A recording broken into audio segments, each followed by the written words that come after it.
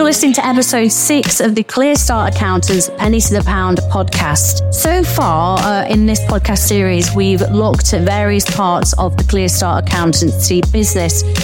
We have looked into the accountants within the business who look after businesses, sole traders, limited companies.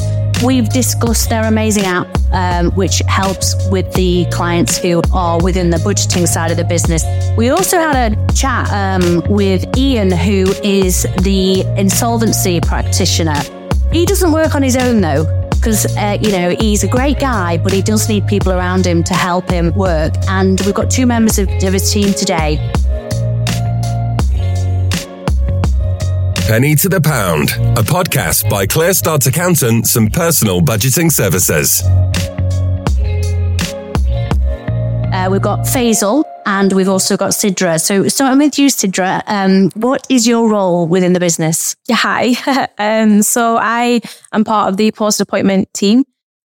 So we handle all the cases for the clients after they've all been confirmed that the IVA has been approved. Yeah, so just rewinding it back a bit. So a couple of podcasts ago, we spoke to Ian, who's the insolvency practitioner, and you just mentioned it.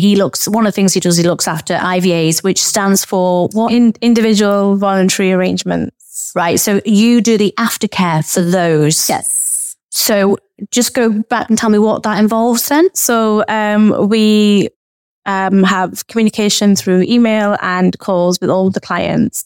So we'll be dealing with the payment side. So when they make the monthly payments, we'll deal with arrears. So if they're struggling, as you can imagine, a lot of clients will be struggling because they've already entered into the IVA.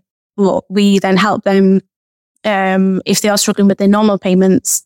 So we come up with payment arrangements, that sort of thing. We deal with the PODs, proof of debt forms that come through from other creditors. Right. After the IVA is approved. Okay. So basically is showing us that this client has got another debt. But that you didn't know about, maybe. We didn't know about. Okay. So we need to add that onto the IVA. So that'll come through maybe in the post or via email. So we'll look at that and see if it's all okay, and then we'll add them on. Right. So we deal with that side.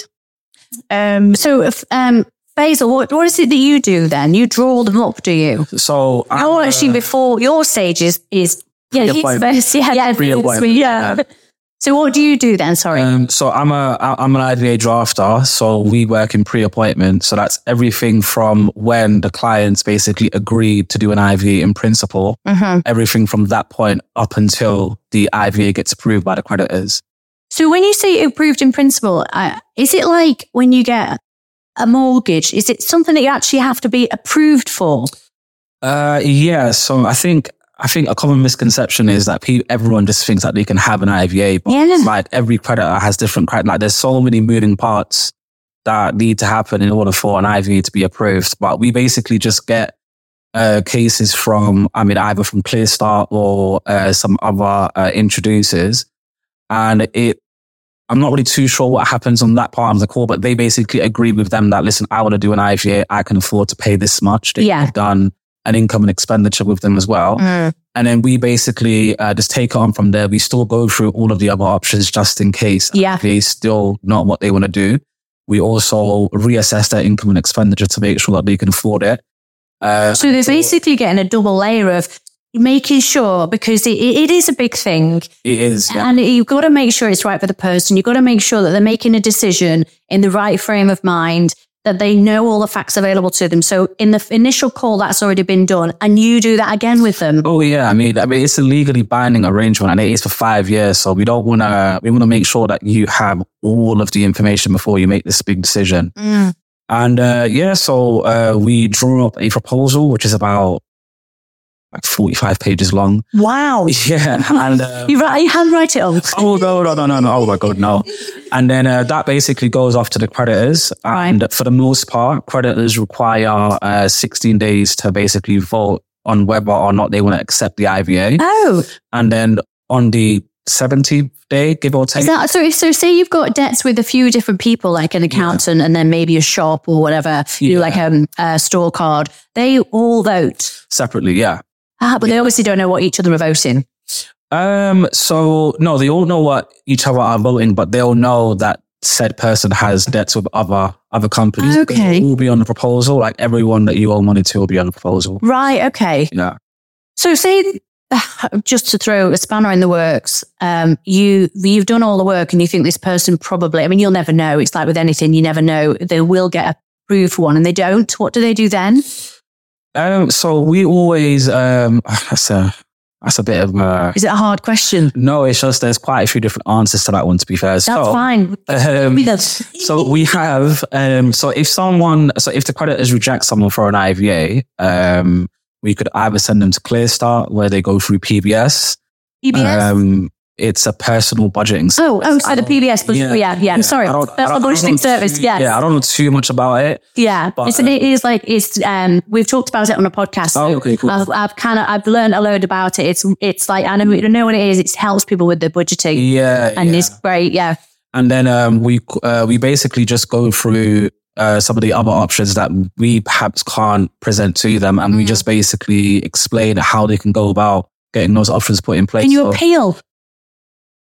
Yes, actually, because sometimes, before the meeting of creditors date, you could get like an IVA that was provisionally rejected. So that basically means that some of the creditors might say something like, well, like for example, a certain figure might be on the income and expenditure and they might say something like, we might reject this if you don't explain this. Mm-hmm. And sometimes it might be a plausible explanation. And once we do, the creditors then accept it. So rejections can get overturned. Okay. It does happen more often than you might think.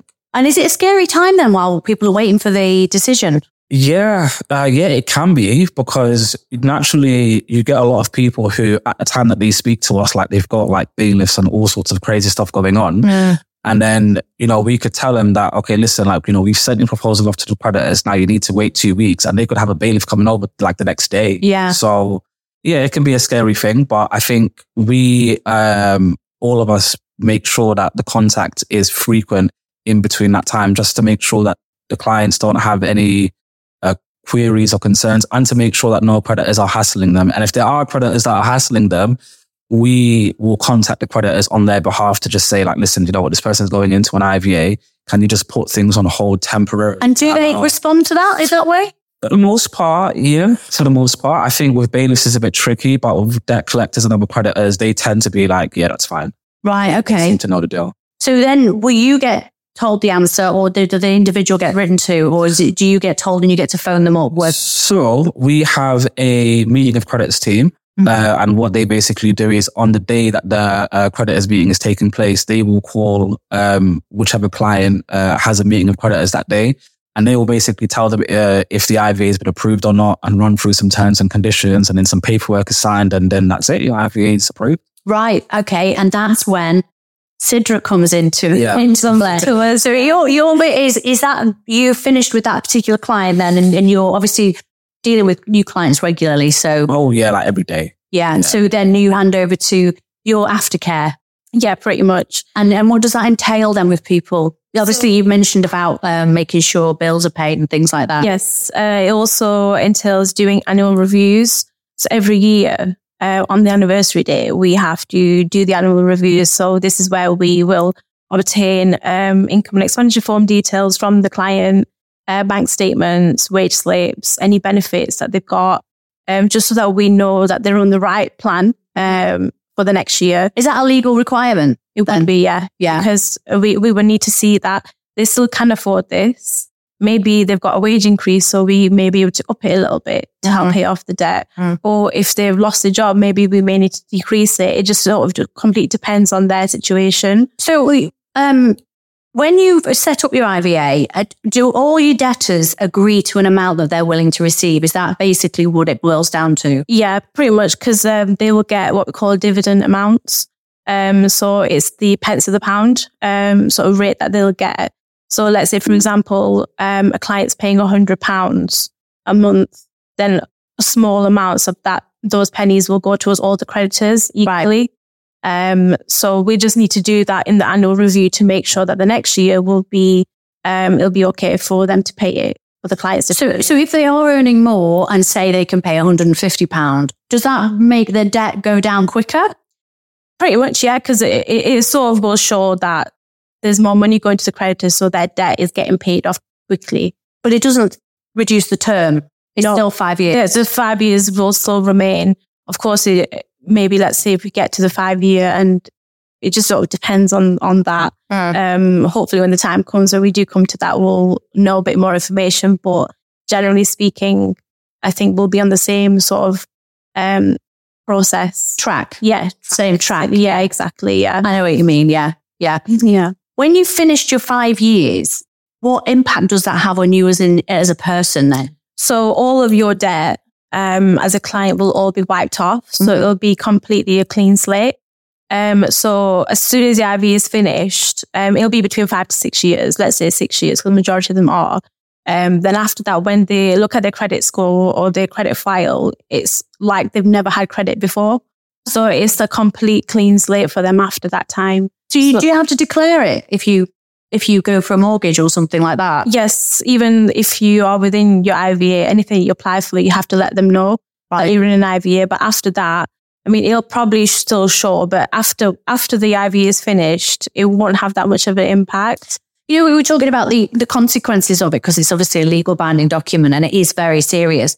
When you're during that period of 5 and 6 years, are you prevented from, getting a car on hire purchase or getting a loan to do things with your house or even buying a home? Does it prevent you from? No, it doesn't prevent you. No. I think it's a bit difficult. Yeah, it can be a bit difficult. But part of the IVA protocol states that, like, when you're in an IVA, you can't take out any credit that's more than £500 anyway. Oh, really? Yeah, without getting consent from a supervisor. So you can't do that. But I think sometimes people believe that they might have difficulties like finding a new place to rent. Yeah. Or getting a hire purchase out. And it is difficult. But we've spoken to people who've refinanced cars, like whilst they've been in the IVA.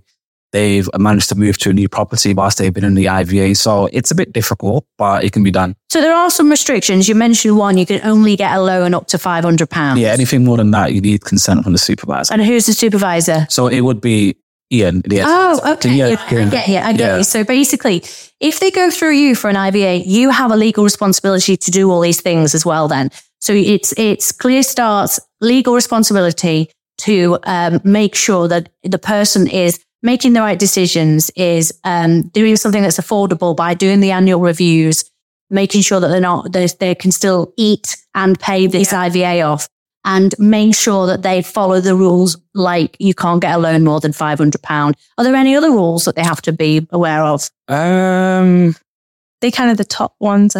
Yeah, I think I think that's literally the main one. If you're in an IVA, like, for example, you wouldn't be able to try and pursue a debt relief order. Like, for example, there's like the obvious ones like that. Yeah. But I think for the most part, just don't take out credit. If you've come into a lump sum of money, you have to declare that to the insolvency practitioner as well. Ah, okay. If you were to change jobs, if you were to get an increase or decrease in your income, anything like that, they need to you have to declare. Yeah. So how often are you speaking to people then in the aftercare team? Like regularly? Regularly, yes. Yeah. There are emails and phones regularly, and they're all on different stages. So clients will call up about the jobs. Right. I've lost it, or I've got an increase, or I've got a bonus. So then we accordingly will be able to action that. So you get to know them on a really personal level. Yeah, definitely. We'll be able to have those conversations with them. To be honest, all of them are vulnerable.